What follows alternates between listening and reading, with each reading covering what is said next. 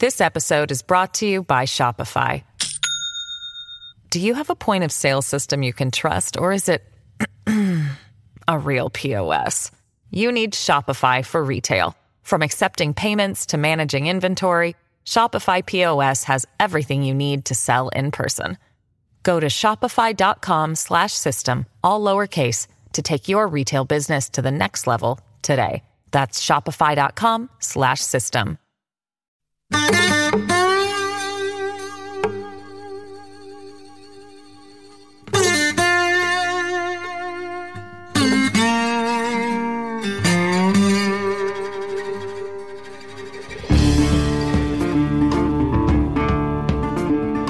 Hey, this is Trey. Thank you for joining us for another Thursday edition, which of course is the day that we have the pleasure of entertaining your questions, which is something we cannot do without the help of Mary Langston. Mary Langston, how are you? Thank you for joining us, and hope all your teams won this weekend. You took all my lines. I'm doing great, Trey. Thank you for having me. How are you doing? I'm doing pretty good, I think. I mean, daylight savings, that's not a great time for me. It's cold. It's raining a lot. It gets dark at like 12:30. South Carolina lost. Dallas lost. Baylor lost. Alabama's probably out of the playoffs. So actually not very well. And now that I think about it more in depth, not very well at all. Well, I hate to hear all that, but hopefully there's something to look forward to, like Thanksgiving or, just another day. I was noticing when you and Terry were doing something Sunday night, the back of your phone says Hope Heals. Do you know what despair does to people? It's certainly not a good thing. No, it's not a good thing. So I'm glad that you have something on the back of your phone to remind people that hope heals. I'm going to put something on the back of my phone that says despair kills. And then it leads you back to Hope Heals. And no, it leads me to finding something else to do other than watch college football with my time, because it's leading me into a slough of despond. Well, hopefully you can find a more hopeful thing to do with your time, at least while your teams are having a harder time. Yeah, I'll go find some crime dramas, some psychological crime dramas to watch on Netflix. That should put me in a better mood. That'll work, and Terry and I will stick to Hallmark. Yeah, actually, walking through the room and watching Hallmark depresses me more than any crime drama ever possibly could. It just, Wow. I mean, there's just a limit to how many bakeries I can watch. Bakeries and Christmas tree farms and everybody wearing a turtleneck shirt or sweater at some Christmas. I cannot even look at the screen when I walk through. I can't. It's just not real life. Yeah. Well, the good news with that is if we doze off or if we're doing something, we don't have to pay full attention to the movie because, we won't miss too much. We know how it ends and it'll be happy. Every one of them ends exactly the same way. They go ahead and get financing from some anonymous donor to buy the bakery. They all end the same way. Yeah. And we appreciate it for that reason. It's going to drive me to drink. Well, we'll change the topic so that you don't get driven to do that. We have a lot of great questions today. A lot of them are kind of focused on the midterms. So I guess we better get started, Trey. We appreciate y'all for sending your questions each week. We'll start with our first question, and it's from Kelly in Tennessee. She writes, why do we have to wait days or weeks to learn the results of the midterm elections this year? What happened to knowing the night of? Do you think we'll ever get back to that, or is this the new version here to stay?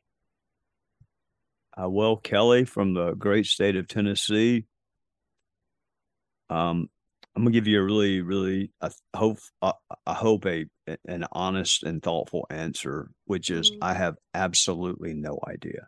I honestly do not. I have no idea what takes so long. I know this: states get to set the rules for their elections. There was a bill pending, which would have, in essence, federalized elections. And every Republican I heard express an opinion was opposed to that bill. And I was opposed to that bill. I don't want a federalization of our elections. But what you have now is the states get to do it 50 different ways. Now, you can't change the qualifications for federal office. I mean, those are set in the Constitution. You can't change that. But states do get to set the rules. So if you have a state that allows a vote to count, if it was postmarked by election day, postmarked, then God only knows when that ballot's going to get there. So, and we obviously, I mean, everyone wants to give those serving overseas a chance to get their ballots, filled out, completed, sent in. I don't know the answer. I know this. It is not fair to ask people to wait a week or longer so they know the election results. We are beyond a week out, and there are still races that are too close to call, not because of a recount. We haven't even gotten to the recounts yet, because all the ballots have not been processed. So when will it change? When the people of Arizona say we can do better, when the people of Nevada say we can do better, when the people of California say we can do better. And I'm not just picking on those 3 states. I mean, I got friends in every one of those states, but Florida is a big state. And we know that night. We know early that night. So it is stunning to me how quickly some states can get it done and how long it takes others. So, my thought is, I think it's really bad for a political party to kind of adopt the notion that we want as few people as possible to vote. I just think, you must not have any confidence in your ideas if you want as few people as possible to vote. But there are few things in the world that are more predictable than election day. I mean, it's like saying, Christmas snuck up on me. How can it sneak up on you? It's the same day every single year. How can election day sneak up on you? So if you want to let people early vote, if you want to let people, drop off their ballots and not wait in line, I'm all of that is great. It's all great. But why you can't get it done when we know 2 years from now when the general election is going to be. It's not like they're going to decide it like sometime in 2024. We know right now.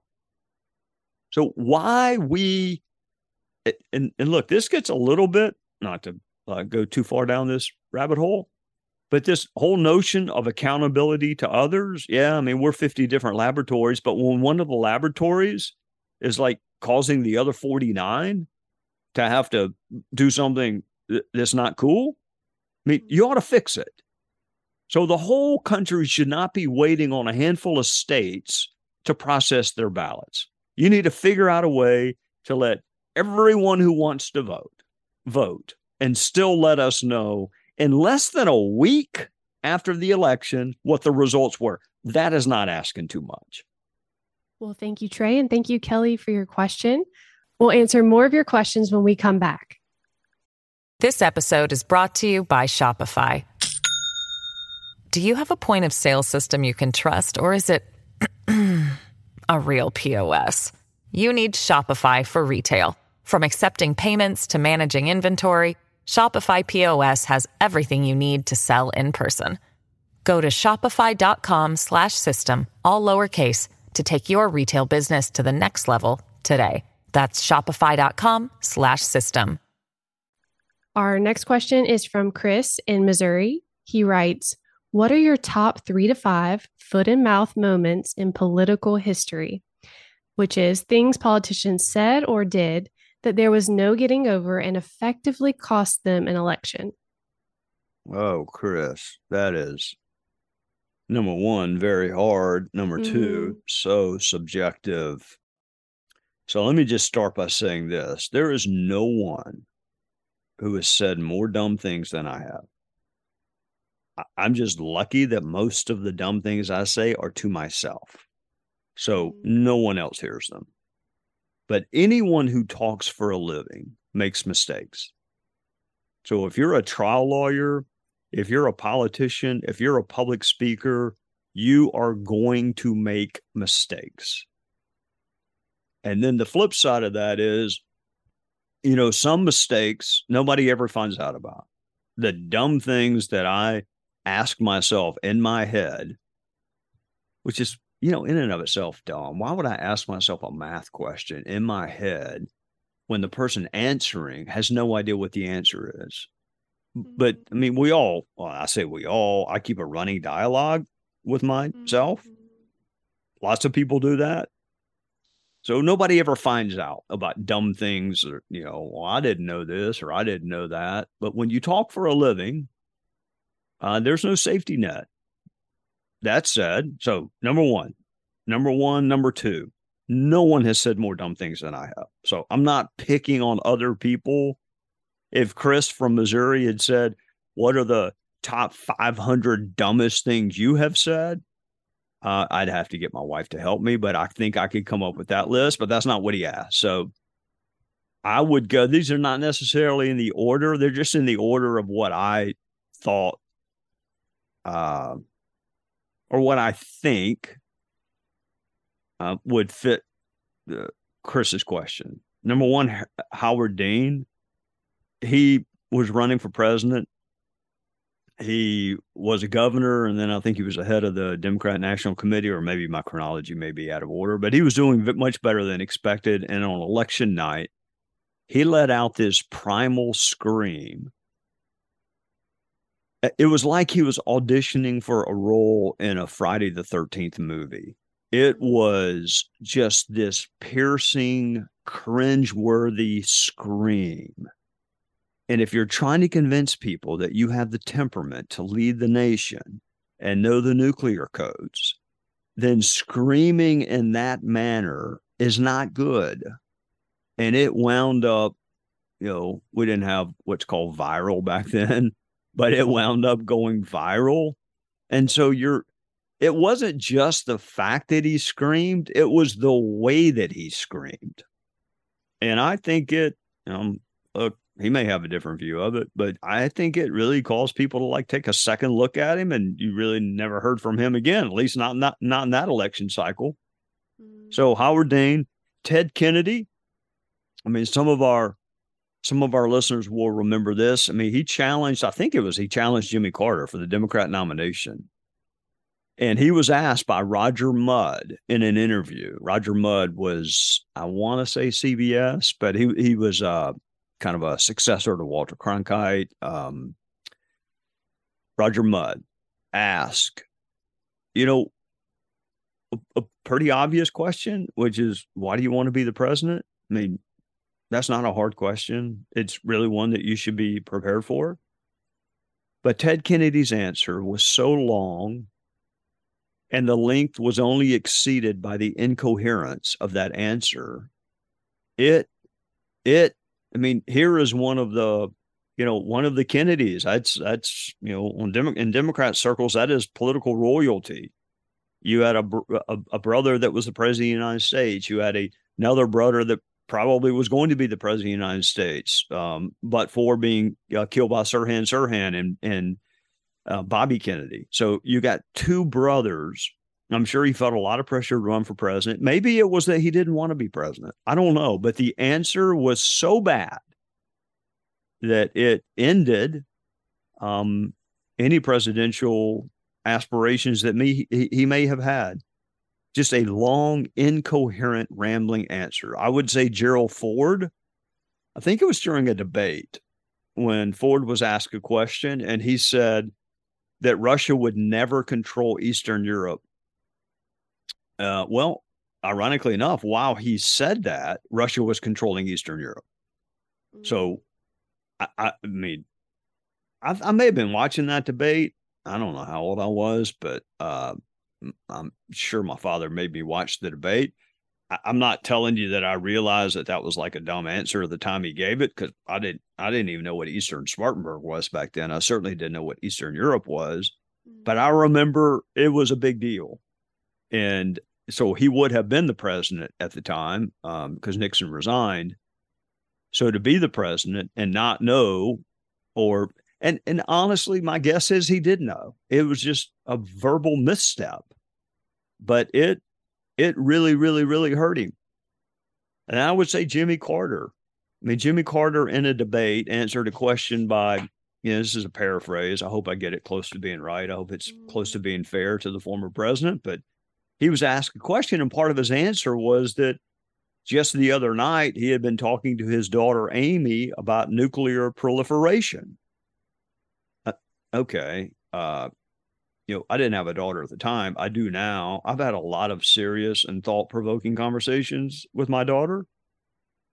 But when she was a child, those questions would have been about Goodnight Moon, or Winnie the Pooh, or maybe Barney. It would not have been about nuclear proliferation. I can barely pronounce nuclear proliferation. It just, why in the world you would try to convince people in a nationally televised debate that you were just the other day talking to your daughter about nuclear proliferation, and she wasn't like a 30-year-old who was studying nuclear warfare. Amy Carter would have been very, very young at the time. I think it hurt him. It hurt him, which is why I still remember it. And a lot of our listeners still remember it. But here's my favorite one, my all-time favorite. I don't think very many people are familiar with this one, but I think it is classic. My all-time favorite political misstep. I wonder how many people even know. I'm not even sure how to pronounce this senator's last name. I think it's Ruska. It was a Democrat senator. I think his name was Roman Ruska. And he was told that a Supreme Court nominee had been rated just a mediocre lawyer. So, they rate judicial candidates either exceptionally well qualified, not qualified. And they said, look, this nominee for the Supreme Court was found to be just a mediocre lawyer. Do you know what his response was, Mary Langston? Mm-mm. Even if the nominee were mediocre, there are a lot of mediocre judges and people and lawyers, and they are entitled to a little representation too, aren't they? So it was, it's like saying, look, this person's a terrible surgeon, but we need terrible surgeons so we can know which ones are good.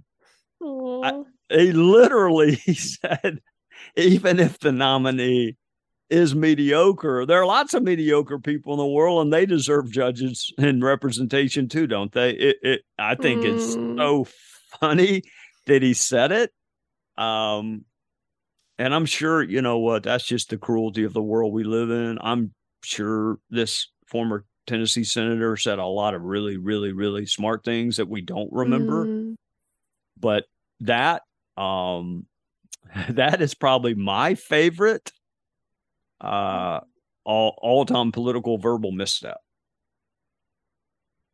Well, thank you, Trey, and thank you, Chris, for the question. And I know every one of those hurt your heart because you can't possibly stand the thought of somebody saying something that got them in trouble. And I know I was thinking of myself in that moment and how many times I felt that way. And I did want to ask you, what do you think we learned from those moments?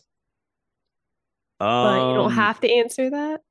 Oh, no, you learn about the forgiveness that people have. You learn that people will forgive you for almost anything except dishonesty. People like the media, they never get over it. They want to remind you for the rest of your life. I mean, Dan Quayle's a perfect example. The media decided that Dan Quayle wasn't smart. I mean, honestly, as we sit here today, Mary Langston, I'm not sure I could spell tomato or potato. I think one ends in an E and one does not. I know what they are. I know where to look for them in the grocery store. I know how to pronounce them, but he misspelled a word. Okay. I mean, well, you heard me yesterday. I mean, I'm doing the audio for a book. I know how to spell a word. I know what the word means, but there was one word that the guy corrected me and said, well, that's not how it's pronounced. So, I mean, does that, I probably read 10,000 words yesterday. No, actually I read more than that. And so one of them, which I know how to spell and I know what the word means, but I didn't pronounce it correctly. So are we going to judge people based on their one error, or are we going to judge people based on the 99 times out of 100 they got it right? People are forgiving. And I think people also like it when you can laugh at yourself. I'm sure if we were to go back and ask this Tennessee senator, he would say, I knew what I was thinking and I didn't verbalize it correctly. I knew what I was thinking. Or maybe he would say, I've thought about it some more. That wasn't the smartest thing I've ever said. And I wish I could have it over again. People are forgiving. The media is not. So we're always reminded of our mistakes, which is why, when we pick friends, we probably don't pick friends that remind us of all of the things we did wrong. We like to sprinkle in a couple that remind us that maybe we got a couple of things right in our lifetimes too. That was well said. Thank you, Trey, for answering my question on that. And thank you, Chris, for You your don't have to question. worry about it, Mary Langston. You are so sweet. Nobody is ever, ever, ever going to remind you if you were to happen to have a verbal misstep. I think what we would do is just change the pronunciation of the word to fit the way you pronounced it and tell everyone else. No, I know for myself, I'm my worst critic. So, even if people say things, it always comes back to ourselves on how we judge ourselves on what we do. But I liked how Mary you concluded Langston, that question.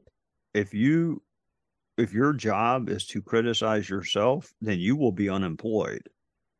There's no work to do. There's nothing. I don't know about that. You're too kind. Too kind. What's a lot easier is to just criticize other people. So what I would recommend that you do is kind of retire from criticizing yourself because you'll be bored, and just do what I do and criticize Lindsay and John Radcliffe and everyone else. It's much, much more fun.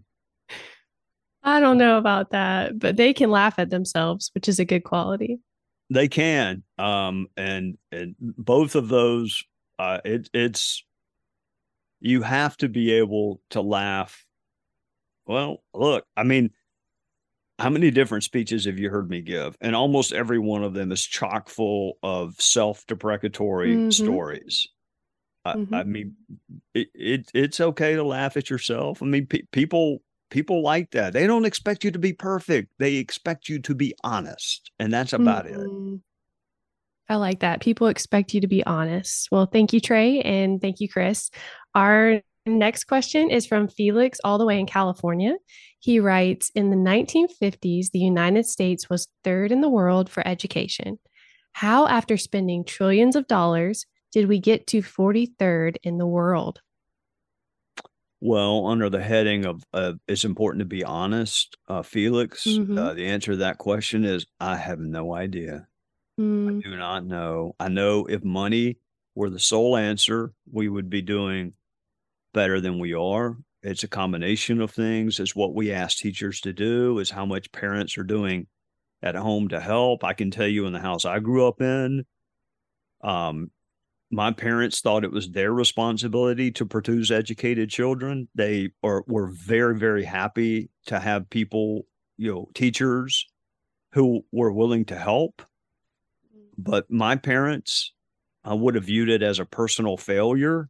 And I'm sure my parents do view it as a personal failure that they have a son that cannot do simple math computations. But they don't blame the teachers. So how much parental responsibility? I mean, being a parent is hard, and it does come with certain responsibilities, and producing educated children would be among them. I mean, we ask schools to do a ton of things beyond teaching. My kids are out of school. I'll never run for office again. So I can say this because it doesn't matter if people get mad at me. I think we need to experiment with things that we're not currently doing. If we say education is the most important thing in the world, then are there students that have the option to go for a longer school year? Have we ever thought about year-round school? I mean, we work year-round. I mean, once you get out of school, life is on a 12-month calendar. It's not on a 9-month calendar. I mean, there are no like summer vacations, or there's no like spring break when you're working. So do we need to experiment with having kids in school longer? Do we need to experiment to see if young boys do better or worse in all male schools? Do young girls do better or worse in single gender classes? And I'm not talking about forcing it. I'm talking about making it an option. Oh, here's what I know. Money is not the issue. And I know, look, I got friends on the left that say, well, no. If only we spend $12,000 per student. If we only spend 15, if we only spend 18, money is not the issue. What we ask and expect of schools, what else we lump in with school, the size of the class, you can argue yes. So is that money, or is that how we spend the money? You know, I've walked into university lecture halls where there were 300 students sitting out there, and I teach a class at the law school where there are 8 students in the room. I like the 8 students better.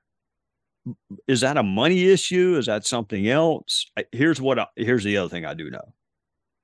The answer, I don't think, is at the federal level. I mean, if the federal government wants to say, look, we're going to be kind of a repository for best practices, you can come to us and see what other states are doing. But education is a state and local issue. And what's going to work in South Carolina probably is not going to work in Wisconsin. So it ought to be kept where it is. But if that's true, I don't think anybody thinks we're better off than we were like 30 years ago in terms of educational attainment and achievement. Money cannot possibly be the elixir, or we would not be going in the wrong direction. Well, thank you, Trey, and thank you, Felix, for the question. I always wonder what students would think on those types of questions too. Our last question is... I'll remove the mystery for you. They would not be in favor of 12-month school. True. But I'll remove another mystery for you too. There's a reason we don't let 12-year-olds vote or drive or sign contracts, because they don't get to decide. Mm-hmm. So I know you care very much what everyone thinks. Me, to a lesser degree, care what I'm not going. I'm not going to let an 11-year-old tell me what shows he or she should be able to watch on television. Mm-hmm. And the fact that they think that they ought to go to school for less time and not more time, does not move the needle at all for me. But you're a better person than I am, and I know that you do care what children think. Well, I was thinking if it was all year, if it was a different form of learning, like more hands-on things, then maybe they would be more into all year round. If it was a different form of maybe like actually practicing what they enjoy and they're learning in that moment too. But that's just an idea. I sit here and think, even to this day, Terry's trying to tell me something, and I do not learn that way. I do not learn by listening. If you show me one time, I can do it. Just show me one time. But you can use every word in the English language, and I'm not going to get it. Mm-hmm. If I read it, if I see it, I remember it. But hearing it doesn't do it for me. Mm-hmm. So there are people that are the opposite. They want to hear it. I used to have friends in college. This tells you how dumb some of my friends were. They would go to bed listening to something on earphones because they thought if they heard it more, even subconsciously while they were sleeping, like learning a foreign language, they thought if they listened to it while they were asleep, that they would learn it. I'd be better off if you drew like a mural on the ceiling and just let me look at it. Then I'll get it. People are different. And they learn different. Be better if somebody took my hand and helped me draw it. Then I would remember how to actually draw it. So I'm different too. You're right. Everyone's different in how they learn. Well, if they took your hand, then they'd be touching you, and that would drive me nuts. That's true too. But thank you, Felix, for your question. We'll be right back after this. We have one last question. It's from Maddie in our state, South Carolina. And she writes, what do you make of the midterms elections? Oh, my Lord. So we're back to the midterms. We started with it and we're going to finish with it. Yeah, it's there's so many things and so many different areas you can go. I'll start where I started before the midterms, which is expectations. Who gets to set them? Who decides when they're met? If the expectation for Tuesday night for Republicans was just to simply stop what they did not like about the Biden agenda. And it may be everything, it may be most of it, it may be some of it. But whatever they didn't like about the Biden agenda, if you're a Republican, if your expectation was for that to be stopped, then you should be happy because Republicans are going to win the House. The reason Republicans are not happy is they're not winning the House by the same number that they were told they would win it by. But then that requires you to analyze whether or not the people who told you on the front end were right. I mean, clearly they weren't right, or maybe they were and something happened in the interim. Maybe they were right in October, but they were not right in November. And I don't know the answers to all those questions. I just know expectations. If you wake up on Christmas morning and you are expecting a horse or a car or a bicycle and you get a savings bond, your expectations are not going to be met and you're going to be disappointed. But if I told you for months and months and months, I'm not getting you a horse, I'm not getting you a horse, then whose fault is that? I mean, yeah, you're disappointed, but you were wrong to expect it in the first place. If you're a Republican, again, and that's, I've talked to Democrats since then too, obviously, but there are positive signs. There are voter groups that went Republican that have historically not gone Republican. There are districts where you got beat by 15 points last time, but you lost by 3 points this time. So if South Carolina plays Alabama in football and they get blown out 45-0, and then the next year Shane Beamer, through recruiting and coaching and development, makes it a one-score game, that is progress. Is it a win? No, it is not a win. Is it progress? Yes. There's a reason we have this quote, Rome was not built in a day. So the Senate, it's hard to find anything like super encouraging if you're a Republican. Other than this, it was always going to be difficult. The Republicans were defending open seats in tough states, and they were trying to defeat incumbent Democrats in tough states. So I think from a Senate standpoint, I'm not going to tell anyone that they should not be disappointed. But then you got to ask why. Was it, I don't like candidate quality? You've heard me say that. I don't like the phrase candidate quality. I'm not in the business of judging the quality of other people, but performance, candidate performance. People say they like outsiders. The great thing about an outsider is he or she has no record. The bad thing about an outsider is he or she's never done it before. So, do you want a neurosurgeon that was, fabulously successful as a cello player, but had never done the surgery before?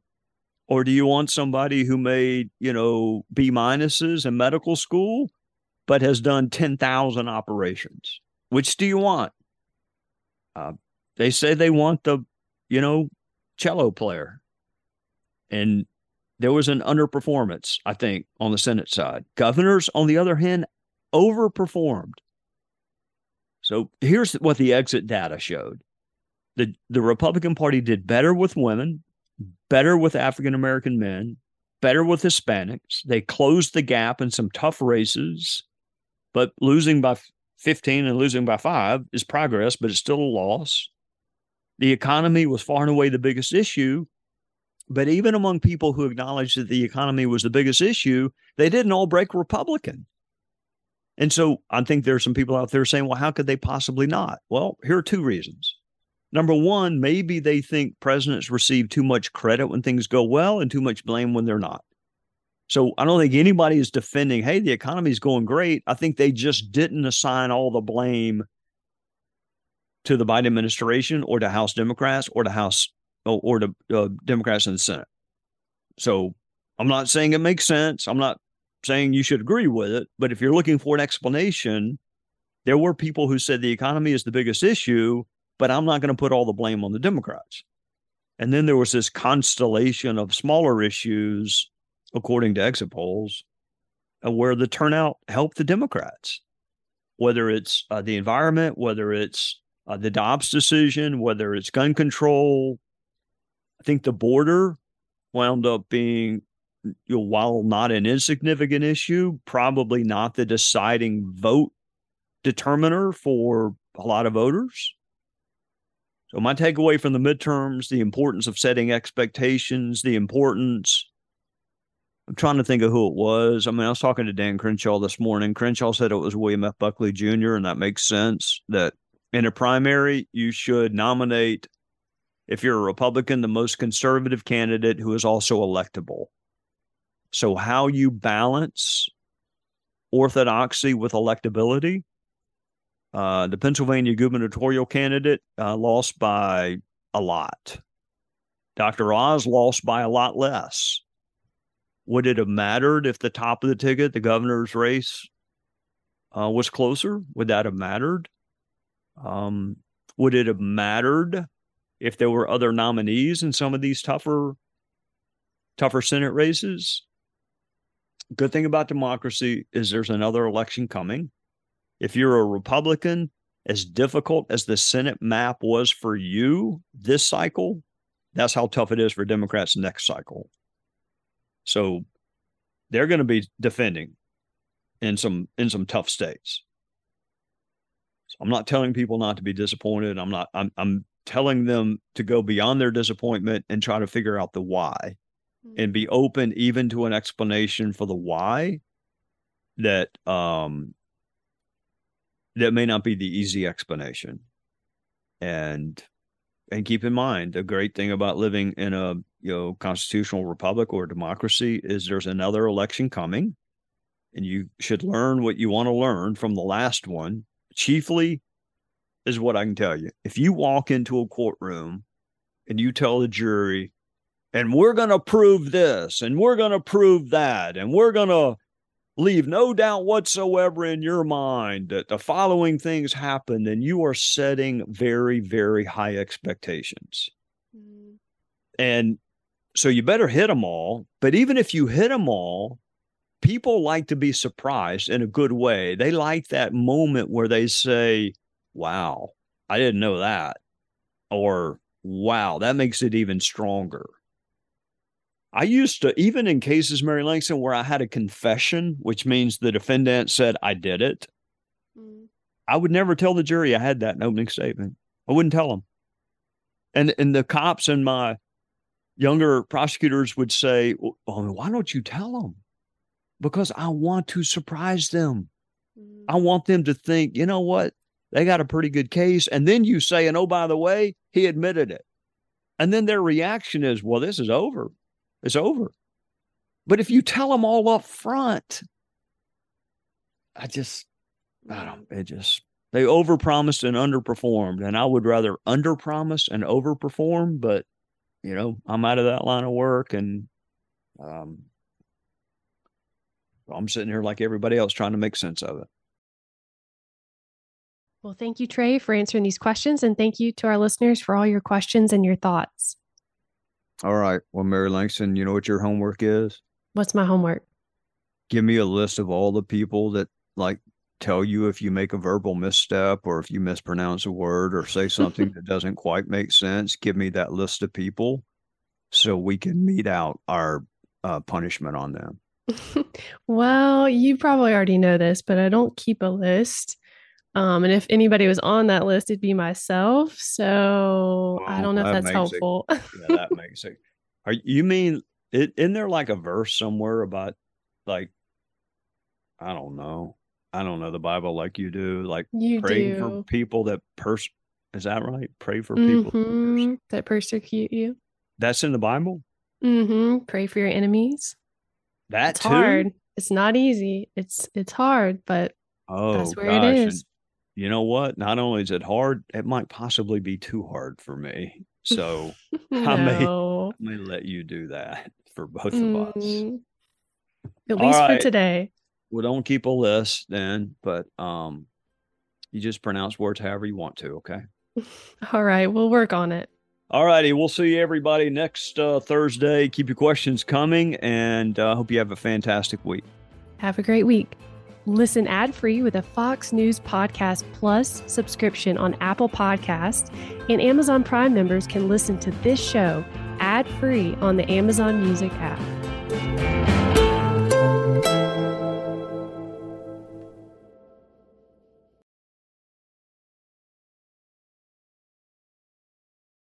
From the Fox News Podcasts Network. I'm Janice Dean, Fox News senior meteorologist. Be sure to subscribe to the Janice Dean podcast at foxnewspodcast.com or wherever you listen to your podcasts. And don't forget to spread the sunshine.